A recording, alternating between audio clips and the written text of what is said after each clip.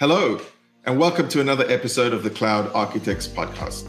Today, we had a really good discussion with Ernie Anderson, who is the Vice President of US Services at Kadowski Security. Ernie's been working in the security space for a long time, and particularly interested in data security. And we felt like it would be a really good discussion to talk about data security, what it is, why we need it, and all of that. And Nick, what do you think? I mean, great discussion. Wonderful. That I loved the most is that he kept on reiterating that a tool is not a process, but we went quite left field on some areas, and I think this was a fun show. What do you think, Warren? Yeah, don't buy stuff. I love it. I think it was also great to see somebody who's so heavily invested in security, but not super paranoid. Like, you know, he made some comments about the things that he's worried about and the things that he's not worried about. And not a tinfoil guy. Exactly. And so the classification is very important before you apply the control to it. And that's what makes it the program. So I found that incredibly interesting. And I hope you guys enjoy it. Enjoy the show.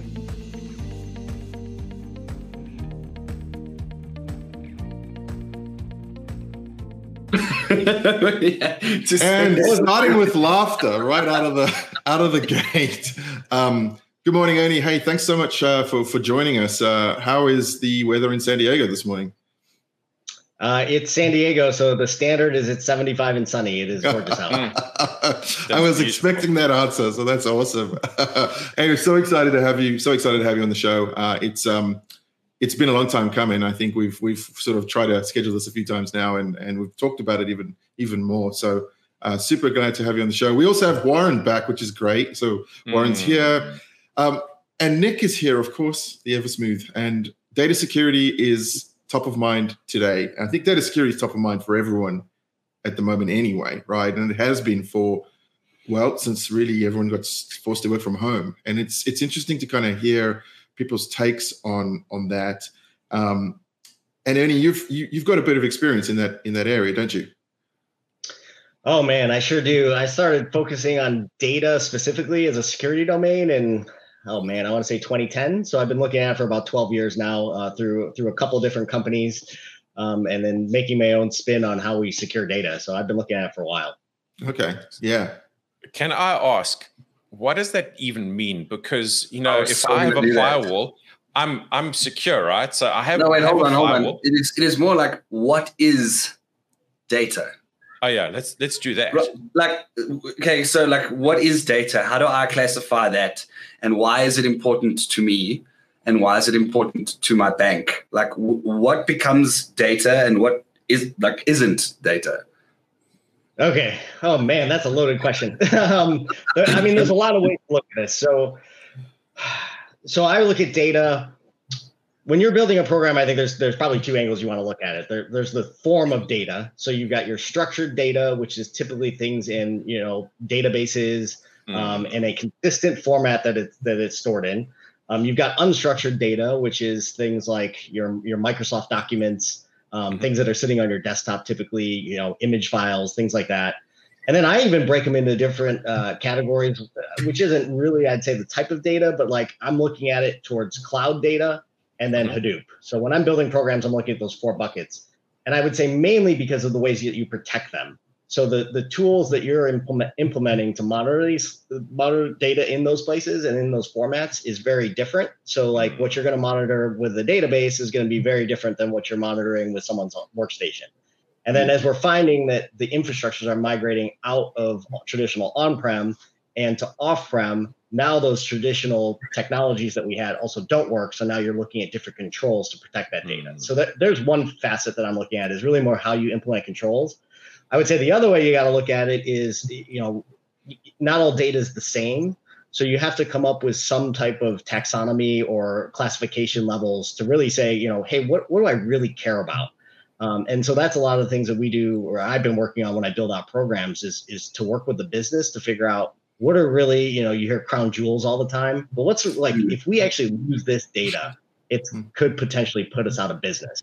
And those are the things that you need to think about is the different classification levels. And part of that is, as you think about controls, you want to put commensurate controls in place, because it doesn't make sense to protect your environment at that top level crown jewels, classification level, because it's just too expensive. The only places that can really do that are the DoD that have unlimited funds, but most companies in the commercial space just can't afford to put that protection everywhere. So that classification level is going to give you, it's going to guide the controls that you put in place, really based around risk. So that was probably a long way of answering your question. No, but like I said, it's a fairly loaded. That's a great answer to a loaded question, and I think there's a lot to kind of unpack there, right? To use Nick's favorite word, because when we talk about classifications, we're talking about, as a business, looking at my data and saying, okay, well, this stuff here is my crown jewels, as you called it, and this is like confidential or highly confidential data, right? Versus something that is, a lunchtime menu that gets circulated perhaps on email or as a flyer, like that. That's something that anyone in the public can see, and we don't really care as a business. We wouldn't call that data classified, right? That would just be, public data. And so we're filling in everything in between. Is that kind of a good understanding of the classification? Yeah, I mean, so typically, we don't want to see anybody trying to classify more than 4 tiers, because it just gets complicated and there's really no difference. You start muddying the water, and if there's no difference in controls or what people need to do, it's why do that? I would say the other thing that we try to avoid, or what I've tried to avoid with people I've worked with, is you don't need to boil the ocean and classify everything. You can start with the most critical sets of data, try to find it, and then secure that, and then work your way down. There's, half of that data you probably don't need to run around and implement controls on the menu, the lunch menu, as you talked about. So how do you really prioritize and focus on, what are those top tier crown jewels? How do you figure out what they are? Where are they? And then a lot of it's just like expectations of your user population. If you're handling this, here's our expectation for that top tier. So typically it's top tier would be intellectual property. The stuff that you're in business for, that you do better than everybody else, should be in that top tier. Your second tier ends up being usually regulated data. So you get into the PCI information, the PHI, things like that. I always get nervous when I see. Is that where like GDPR and things would sit? So, because obviously it's come into play now, and it's like, okay, well, I have this guy's data. I didn't actually really want it, but I have it now. And now there's a law that states that I have to keep it safe, but I don't actually care about it. So would that be in there? Yeah, I would look at that as like the next tier. And I always get nervous when I see that as the top tier, because I'm like, you're not in business to be compliant. Yeah. You're in business because you're doing something that nobody else does. And that's the secret sauce that makes that up should be your most sensitive data. Okay. That makes sense. I think essentially we've understood that we want to protect our data, and we've kind of walked down this path of saying, one, we first need to find it. So we need to figure out, is it on a file server somewhere in the environment? Is it in the cloud, in some sort of cloud storage? Is it in a database somewhere, on-prem or in the cloud? And wherever it is, we've identified that we have this data. And the next step is to understand what the makeup of the data is, right? Is this big database that we have, is this our top secret, 7 herbs and spices recipe to KFC? Or is it, again, just something that is, not important at all, right? And so we've gone that far. Now, I think one of the challenges I think that I've sort of come across in the space is that organizations tend to they get swindled by the marketers, right? And they end up going, well, this tool looks like this is going to be the exact thing that we need, and we're just going to go buy this thing, and then I'm just going to clickety-click, and then boom, protection. That's a bit misleading, is it not? Because you can't just run after, as with anything in the tech and the work that we do, the tool is the end result of many other processes that come ahead of that. You can't just go from like zero to tool and expect everything's gonna work, right? Is that a fair assumption or a fair kind of assessment? I think that's fair with a lot of security products, not just data. Let's start there. But if you rewind to, I would say when I first got into this, so like 2010-ish, it was all about DLP, so data loss prevention space. And you would always run into programs that basically went nowhere. All they did was monitor, and it became a compliance check in the box. And it's, honestly, the technology is fairly trivial, but nobody's thinking about, okay, we found this. Now, what do we do? Like, do we quarantine it? Do we delete it? Who makes the decision? If someone's asking for an exception, how does that work? And then honestly, if you get into things like intellectual property, like someone needs to define that. So once you get out of like the canned rule sets that are talking about, compliance data, that works pretty well. But if you're trying to stop code from leaving, you really need to groom those tools, and you need someone from the business telling you, what's critical and what to look for. And I think along those lines, so I got in the point. My view was, it really is about the program. Specifically when it was DLP, it's like you got to think about the program. It's not just implementing the tools. The tools are trivial.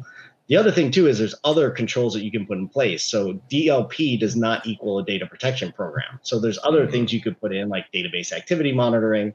Now we're looking at CASBs, and you really have to look at that ecosystem of tools and how they work together to get the protection levels you need.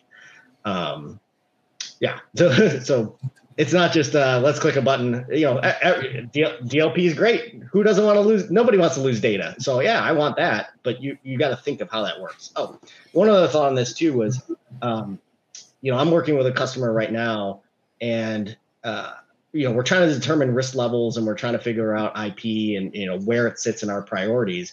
And a lot of times too, because security is running these tools, the business is looking at them to make those decisions on what's important, and that doesn't make sense. I mean, security is here to serve the business and enable the business.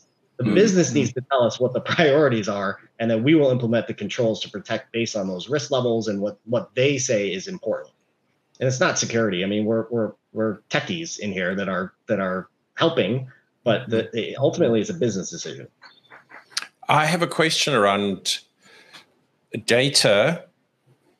Or let me separate data in terms of the files that I have, the data that I have in databases, and then let me look at employee behavior and the metadata that is generated by the cloud services that I use as data that is valuable to me as a business, and that I also need to defend somehow and secure. And if I look at what used to be, we spoke about in the show a couple of weeks ago when we spoke about AI and how Office 365 AI is generating data about Warren, the employee. What is Warren doing? And what does his calendar look like? He joins meetings. He has time that's booked out for productivity, and AI tracks that, and it generates data around that. Now, that is data that the company owns. So Warren's employer owns that. But how do we secure behavioral data about this person that's Warren? And it's effectively metadata. And I know this is a very potentially obscure question or left field question. However, we're getting away from the company data that I have in a database, which is highly structured, and I've got documents and that kind of thing, to metadata, where we've got these AI services that are generating information about the employees. And how do we measure the value of that data? And then therefore, how do we secure that? And how do we take all of that, everything that we've spoken about, and how do we apply that to metadata that AI is generating literally by the truckload at the moment and will be ever increasing? I think, again, another good loaded question. I'm like wondering if you got all that. He's taking notes. I think I look at that as a two-part question. So there's and it's not a loaded question in terms of it's going down any vendor path. It's a case of, Ernie, this is what you're doing for a living, right?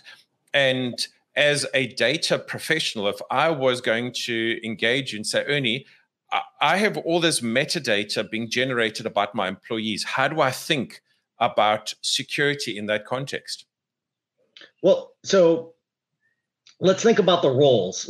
Let me start with the roles I see in data. So typically there is a data governance group that's going through and making decisions on where data is stored, where data is processed. Do we want to collect these types of data? How are we going to monetize data, right? So there's data governance.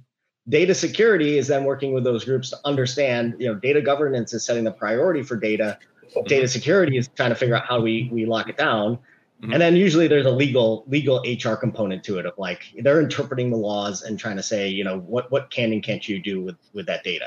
So I think in the scenario you just came up with, there's kind of a piece of each one, right? So data governance could be, and it depends on how we're actually looking at that metadata. So if it's customer metadata and how we're looking at how a customer interacts with a site or our user experience, that's a data governance thing of deciding we're going to collect that data because we want to monetize it. Then I think the next piece is once you have that data, it goes into it's just data. So you have to determine where is it on your classification levels. So if it's at the point where you have something detrimental, where again, if it gets lost and it would be terrible for the business, it's probably a high tier data level. So you're going to go apply high tier controls to protect it. Then I also think there's a component of, from the legal HR side, and I've got customers that I've talked about as well. I'm like, guys, I can be big brother. I can monitor the out of your employees. I mean, we could record their sessions and we can monitor everything. Do you want to? I mean, and is HR okay with that? I mean, because you could get to the point where you're reading, people's personal emails. You could be looking at their bank accounts. So like, do I actually want to capture and make a bigger problem of capturing your personal bank account information in my tooling, and you're not a bank. And so I think you have to figure out how far do you want to take that into being big brother. But again, I think they're different within those groups. Everybody's got to say, I think your security guys want to monitor everything because they want to know what's going on. But that's where you have the checks and balances of legal saying, well, I can't have, Joe security guy just, reaching in your computer and looking through everything to see if you're doing anything bad. And so that's where we need those controls when we build out programs. So I would also say, I think data programs, normally we start with let's protect the data. Then it gets to how do we look at anomalous behavior? And then I think the next advanced step is how are we looking for insider threat for people, really doing something bad? I think AI will be a component of that. I don't know that we're quite there yet. Eventually it will help us, but I think there's a lot of research going into it, a lot of money, and I don't know that we're totally mature in that space yet. But I think ultimately that's what I would like to eventually build is start with the data program, ultimately gets insider threat. But then I think you have to think about what data feeds you actually want to take into that program and how far are you willing to go for investigations and actually starting to monitor people. And, geographic laws and rules are going to be very different on that. Europe is going to say no to a lot of that, while the US, it's pretty much you can kind of do whatever you want. Except California. Because in California you can't do anything. I keep bagging on the Californians, and you're in California. I don't know why I do that. It's so weird. Maybe I've been in Texas for too long. It's just crazy. Well, I grew up in Chicago, so but I've been here half my life, so I'm only personally offended. Gotcha. Sorry. Should try harder next time. Something that I think that there's like a theme to all of this, though, right? Which is change. And I mean, this gets us in all aspects of technology, but I think it's very true here as well, is if you've gone through this crazy data, protection program, like in 2018, right, which is fairly recent, I guess, in terms of these programs, because these things can take a very long time to implement. But let's say you kind of went through in 2018 and you implemented data security, and you're quite comfortable that you're protecting everything that's important to you as a business. Well, hey, the world's changed a lot since 2018, right? And now, as Nick, you mentioned the metadata thing, right? And the tracking of signals within all cloud services. Obviously, Microsoft do this, but everyone else does too. Like, that's a new thing. So it's Microsoft have a product, Chris. It's called Microsoft Viva. Yep. And how do we apply data security to that when it's about me, right? And I'm talking to Ernie, the data professional. And it's not in a database that I could export, import, or switch off, right? It's in a service. And I think what's important here is, one, from the customer perspective, is to continue to evolve that program, right? We're no longer in a world where things are static, where you implement a set of controls one time and they're going to be good for the rest of the entirety of the business. Like these things need to be revisited and revised continuously, because there's a continuous evolution of product, and service that's being used by organizations. And so we need to go through this process constantly of saying, okay, well, last quarter when we evaluated our secret sauce or our crown jewels, we had this. Like, has there been any addition to that in the last quarter? I really think that a lot of these things have to become a continuous process, right? Like almost a DevOps type process of like continuous involvement. Otherwise, exactly right. You're never gonna be on top of it. But from a customer or organization perspective, so you need to monitor that. But then from a vendor perspective, and we can pick on Microsoft, like when you're bringing out tools like this, which are in your mind great and innovative, like very, very cool. And I'm sure there are a lot of fantastic use cases for it. But you also have to be able to provide the controls to your customers to be able to, secure the data that is being generated by these services, because otherwise all you're doing is exposing the customer, right? Indeed. So, and I just want to give Ernie while I'm still beating on this drum, there is this thing of we don't inspect the network traffic because we spent a lot of time in the network arena. Previously, we used to secure network traffic, and when we send traffic to Office 365, we don't inspect it, and we shouldn't, because it breaks all kinds of things. Because Microsoft is a trusted partner. That's why we trust them with our data. However, if I put my data into SharePoint, I can still apply data security controls, governance process around that. So now that Microsoft is generating data about me, and that data is actually available to my business, and it does things like give me manager insights so that I know the mental health of my teams, as an example, as a general indicator, because we're talking about Viva and what Viva does in employee evaluation. And that's one of the things that Viva does. So it's generated all this data for me, and it's now sitting in that box that I call sitting with a trusted partner, and I no longer have direct control of my data like I do with SharePoint. How do I think about that in a different way? Um, And so do the words blind trust fit into this box in any way? I mean, I don't think there's any security professional that would say blind trust is a word. It's just not in our vocabulary. And I think in your example there, do we trust my take is, I think Chris brought up a point around like, how do you find data? How do you track it? And how are you using it? So what are the flows of that data? So I think in your example, we can say we're not going to inspect on the network side. And I think you want to follow the flows of the data and look at each hop and make sure you have adequate protection. So now your point is, we now have this data sitting with this third-party vendor. How do we trust that they're handling this data appropriately? I think there's a couple ways you can look at it. I mean, there are tools out there now where you can use these services. Like I use OneDrive, but I encrypt everything in Boxcryptor before it goes up there. So, I mean, I hold the keys, it encrypts before it goes up there. There's nothing that Microsoft can do analytically on that data other than just look at the file sizes and what's in there, but they're not actually looking at the content. They can see my behavior of going in and out of that. I would say on top of that, I mean, a lot of it now just comes down to your vendor management programs and frankly, legal. Like, I think that you have to look at the contractual terms when you sign up to that. If you're buying a service, their expectations of controls and what they can actually do with that data. I also think what's nice with GDPR is that's actually enforcing some of that, where people just can't just take this stuff without you knowing, and your right to be forgotten and things like that. Obviously, in the U.S., we're not quite there, with a little bit of California. So I think you have to look at that, and I think you can put protective controls to prevent that if you are not okay with it. And then the other option is, this is why we want competitors in the marketplace. If the vendor's not meeting your requirements, you find a different vendor. That also leads me to my next question, and this is the part where we get personal, right?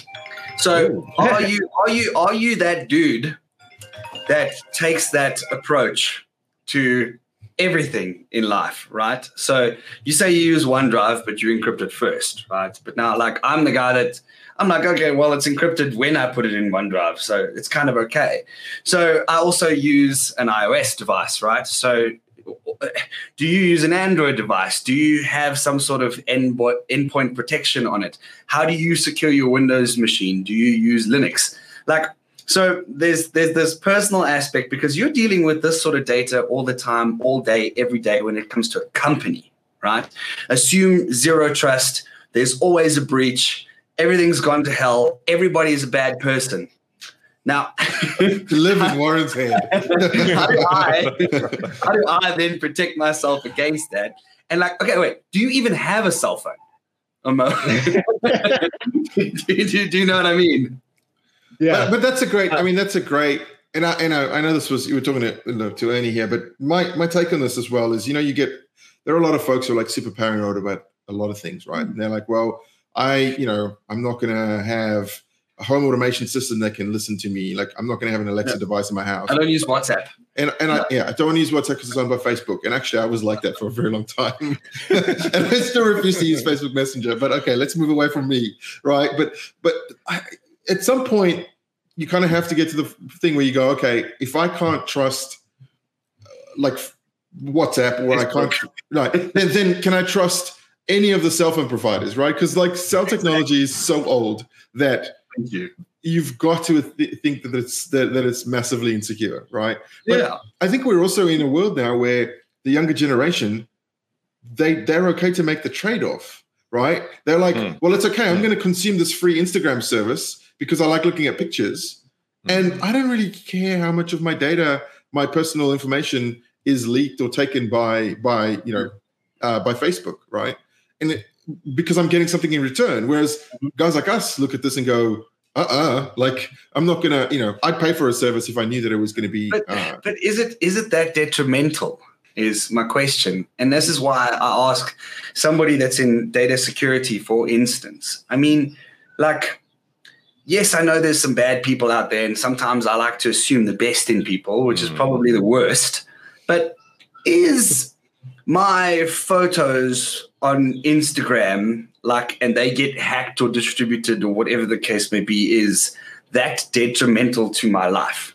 Like, is it like, I mean, yes, there's reputational damage when it comes to a customer losing data that perhaps belongs to other people. So like, if Facebook gets breached or whatever the case would be, but like, let's say I get, or my mother gets, like, what's the word, phished, or whatever the case may be is, and they take her Facebook account or whatever. I know what sort of can happen there, right? They sort of work their way up the chain to her bank account. But as far as somebody getting my Facebook photos, am I really that concerned about it? Or what? Do you know what I'm saying? Yeah, should we start the question with Ernie? How much tinfoil is wrapped around your house? Yeah, that was the question to start with. Well, so getting back to the personal side of it, so I am an Android guy, and it's not a security thing. It's because I grew up in an IBM house. Funny story, and I'll tell it quickly. But I grew up in an IBM house. My mom worked for IBM for 25 years. And so we just did not do Mac products, more just because of the competitive nature of it. And so, I've always had Androids. Even to this day, she still is an Android. She does not do Macs. And I actually I ended up working at IBM because a recruiter reached out to me. I grew up with the brand. And I got there, and believe it or not, I was issued a Mac as my computer. My first Mac ever came from me going to work at IBM, and my mom almost fell out of her chair. Because it was more secure. I can't believe this. I always think that's a funny story, but yeah, because of that, I am an Android guy just because that's what I started using, and Google Voice. I really like Google Voice and the integrations. That's why I'm an Android guy. So I am along those lines. Like, I'm not super paranoid, but I think it's also, again, security is, I think, more of a risk discussion, and I have a higher tolerance for risk. I would also say, I'm realistic about these things. Like, one thing that always drives me bananas is people are always so concerned about, like, their credit card getting stolen.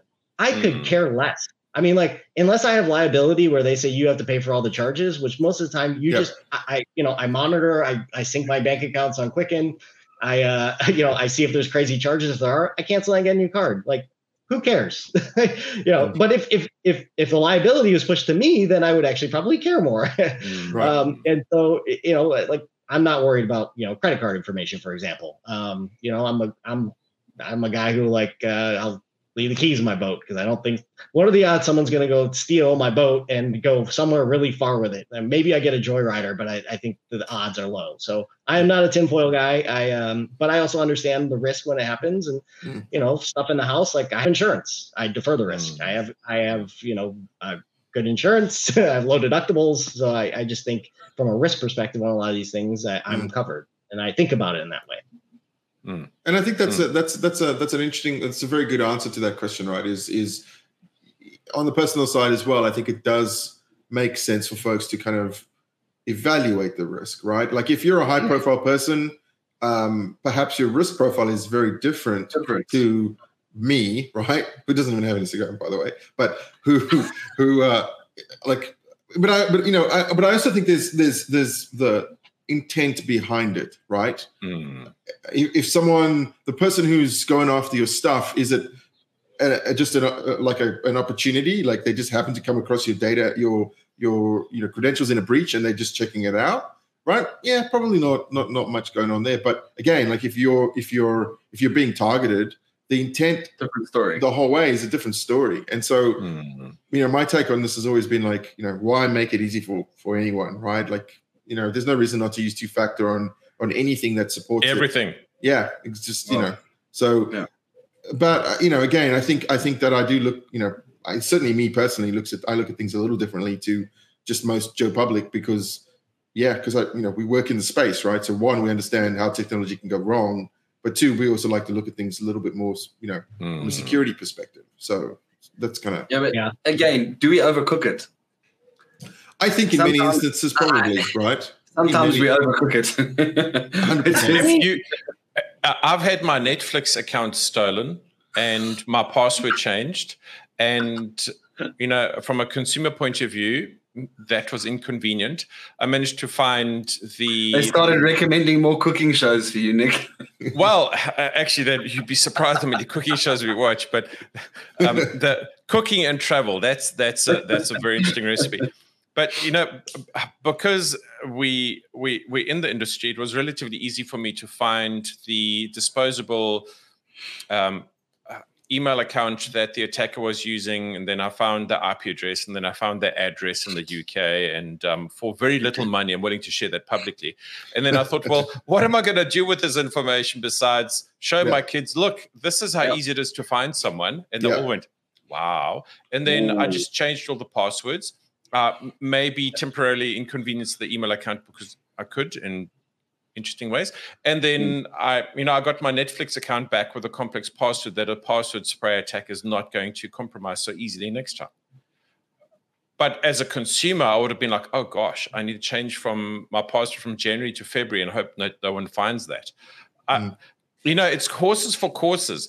I've got different rules, I think, to Ernie's point about risk, to my bank account passwords than I do have on my Netflix password. I also understand about escalation of privilege and sideways movement. So I don't use my Facebook account to authenticate anything except maybe Strava because it's convenient. Yeah. And because I don't see it as a secure identity provider, but I do see my AOD credentials in a completely different light, and I see how I use Google as identity provider in a different light. So it's relative risk, and I don't think Joe Public knows about that at all. It's like, oh, Facebook is convenient, so I'll just use it to authenticate for everything, and I've got a 4-letter password and no MFA, and I don't know that I need to worry about that. And that's a very different discussion from how is Facebook using my data, right?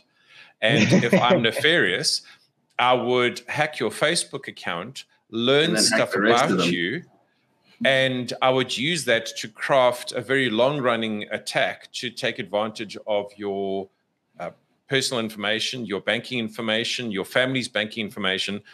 And a friend of mine's parent. See, it's people like you that make things difficult, Nick. No, but a friend of mine's parent got hacked, and their relationship to their adult daughter was exposed in a social engineering attack where the bank, in inverted commas, was phoning and saying, we know all this information about you and you need to reveal the last bits of your banking information. And actually, because all of this relational data was there and understood, this long-running attack was used to commit financial fraud.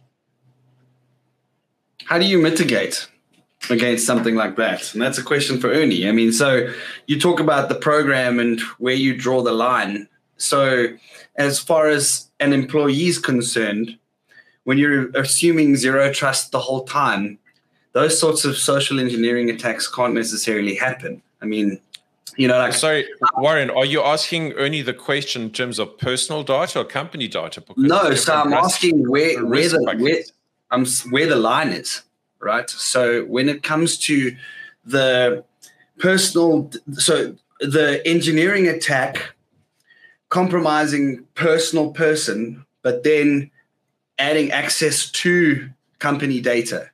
So you've been compromised personally, but now the company has a reputation. Okay. So you've got to now obviously put the controls in from the company side that if that happens, stop it dead in its tracks. So for instance, if I have to take it like my phone, right? My phone, it's got so many policies on it because it's got Microsoft stuff on it that I can't like do anything with my phone. I can't even unlock my watch without my phone. Because it's like they won't let me unlock my watch because my watch could be something that could be compromised in this point. So when you're working on a program, how do you draw the line and how do you make it that secure but without hindering the productivity of the person?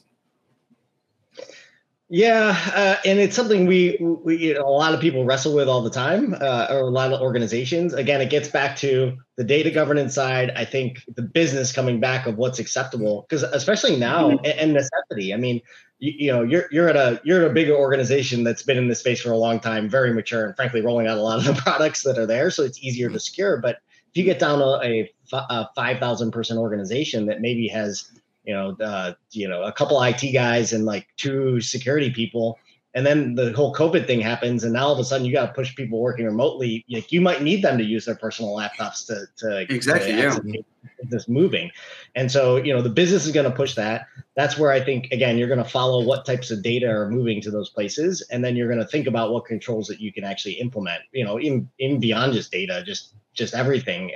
And then make the transition of where you want to go to enable that remote working.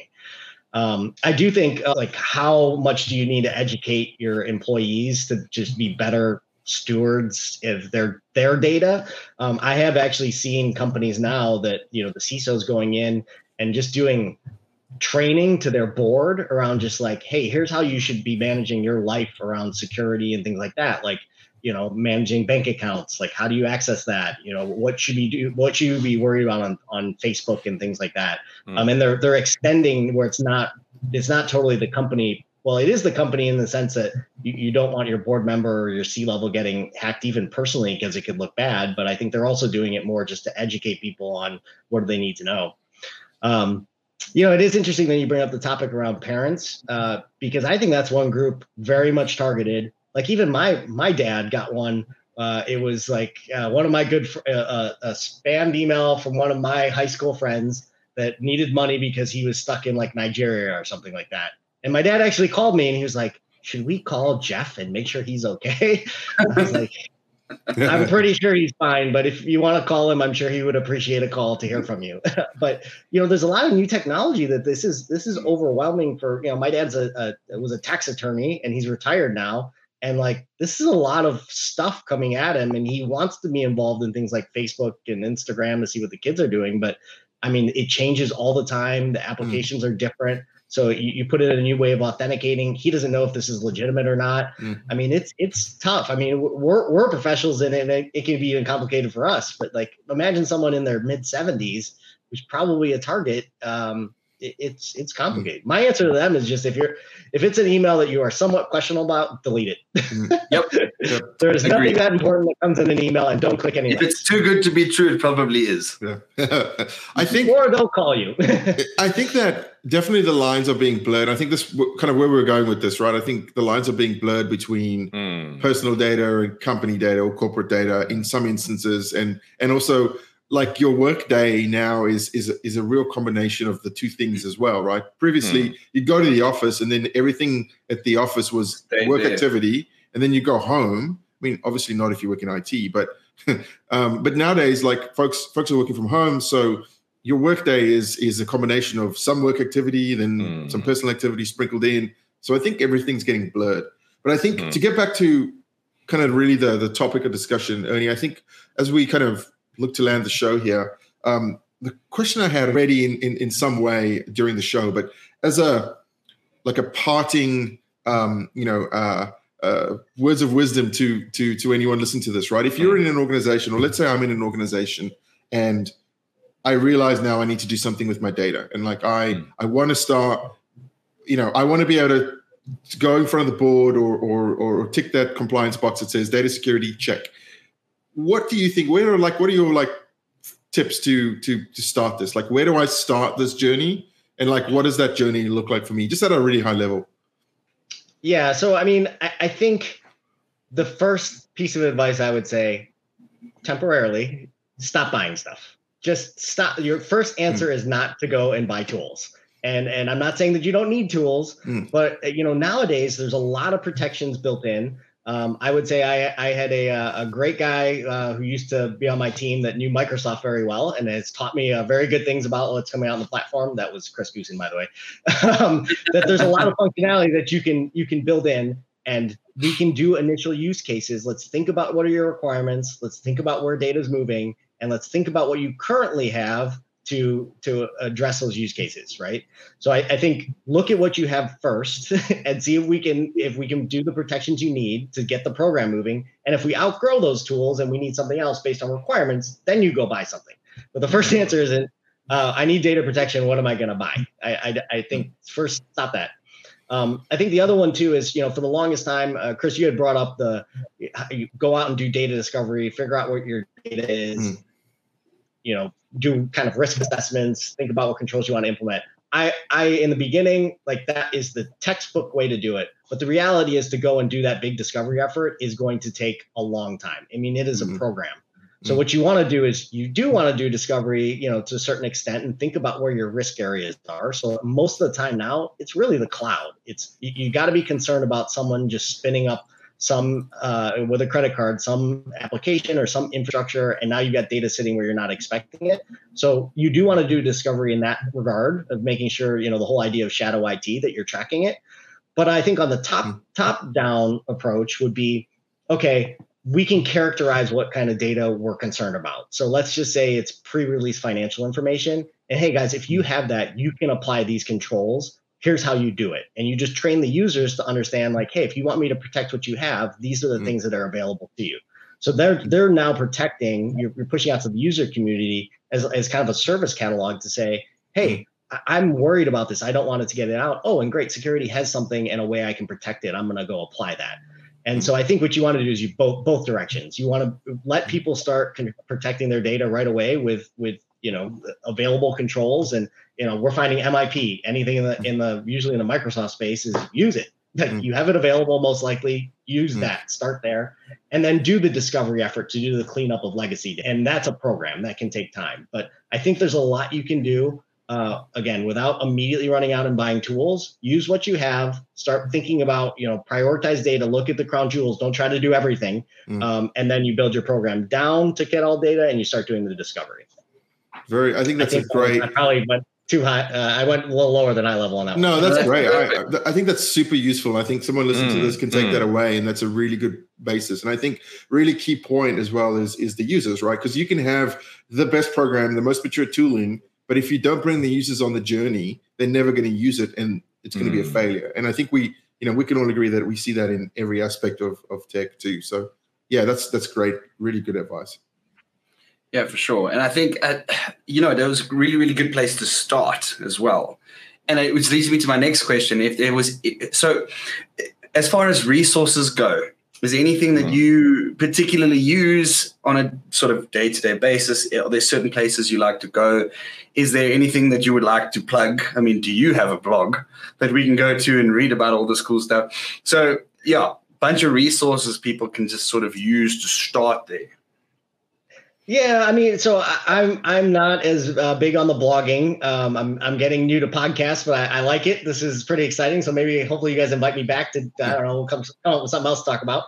I do work for a security company. So I'm the vice president of services for Kudelski Security. So, we do everything. I've focused on data more recently, but now all those domains fall under me as far as rolling out programs. And certainly, I would like to have a professional discussion if anybody needs help with any area, data in particular. I'm on LinkedIn, so Ernie Anderson, pretty easy to find out there. And if anybody wants to reach out that way, that's probably a good way. And yeah, I mean, I think security is a fun space. I had a friend a couple of years ago that works for the airlines, and he was saying that the industry itself does not compete on safety. And I think that really applies to security as well. It's been a really fun industry in that we just all need to help, and it's competitive, but not really, because there's so much work and everybody needs help. And I really enjoy that about this. So, my plug on, if people want to talk about data or have further questions, I'm more than willing to have a discussion around it. I think it's a fun topic, and I'm always open to new and innovative ways to solve this problem. Awesome. What an amazing quote from people. That. Yeah. I like that a lot, that the industry doesn't compete in security. So from or safety, and from a security professional point of view, we shouldn't either. And I think that's an amazing attitude. So Ernie, we thank you so much for the time that you've given us today, for coming onto the show. And we do look forward to having you on another episode. So thank you very much. For sure. Thank you, guys. Thank you. It was a pleasure and an honor. Hey, everyone. Before you go, we just wanted to say thank you for listening. We really enjoy putting this podcast together for you every 2 weeks. Please visit us at thearchitects.cloud, or alternatively drop us a tweet. We'd love to hear what you have to say at the Cloud Arc.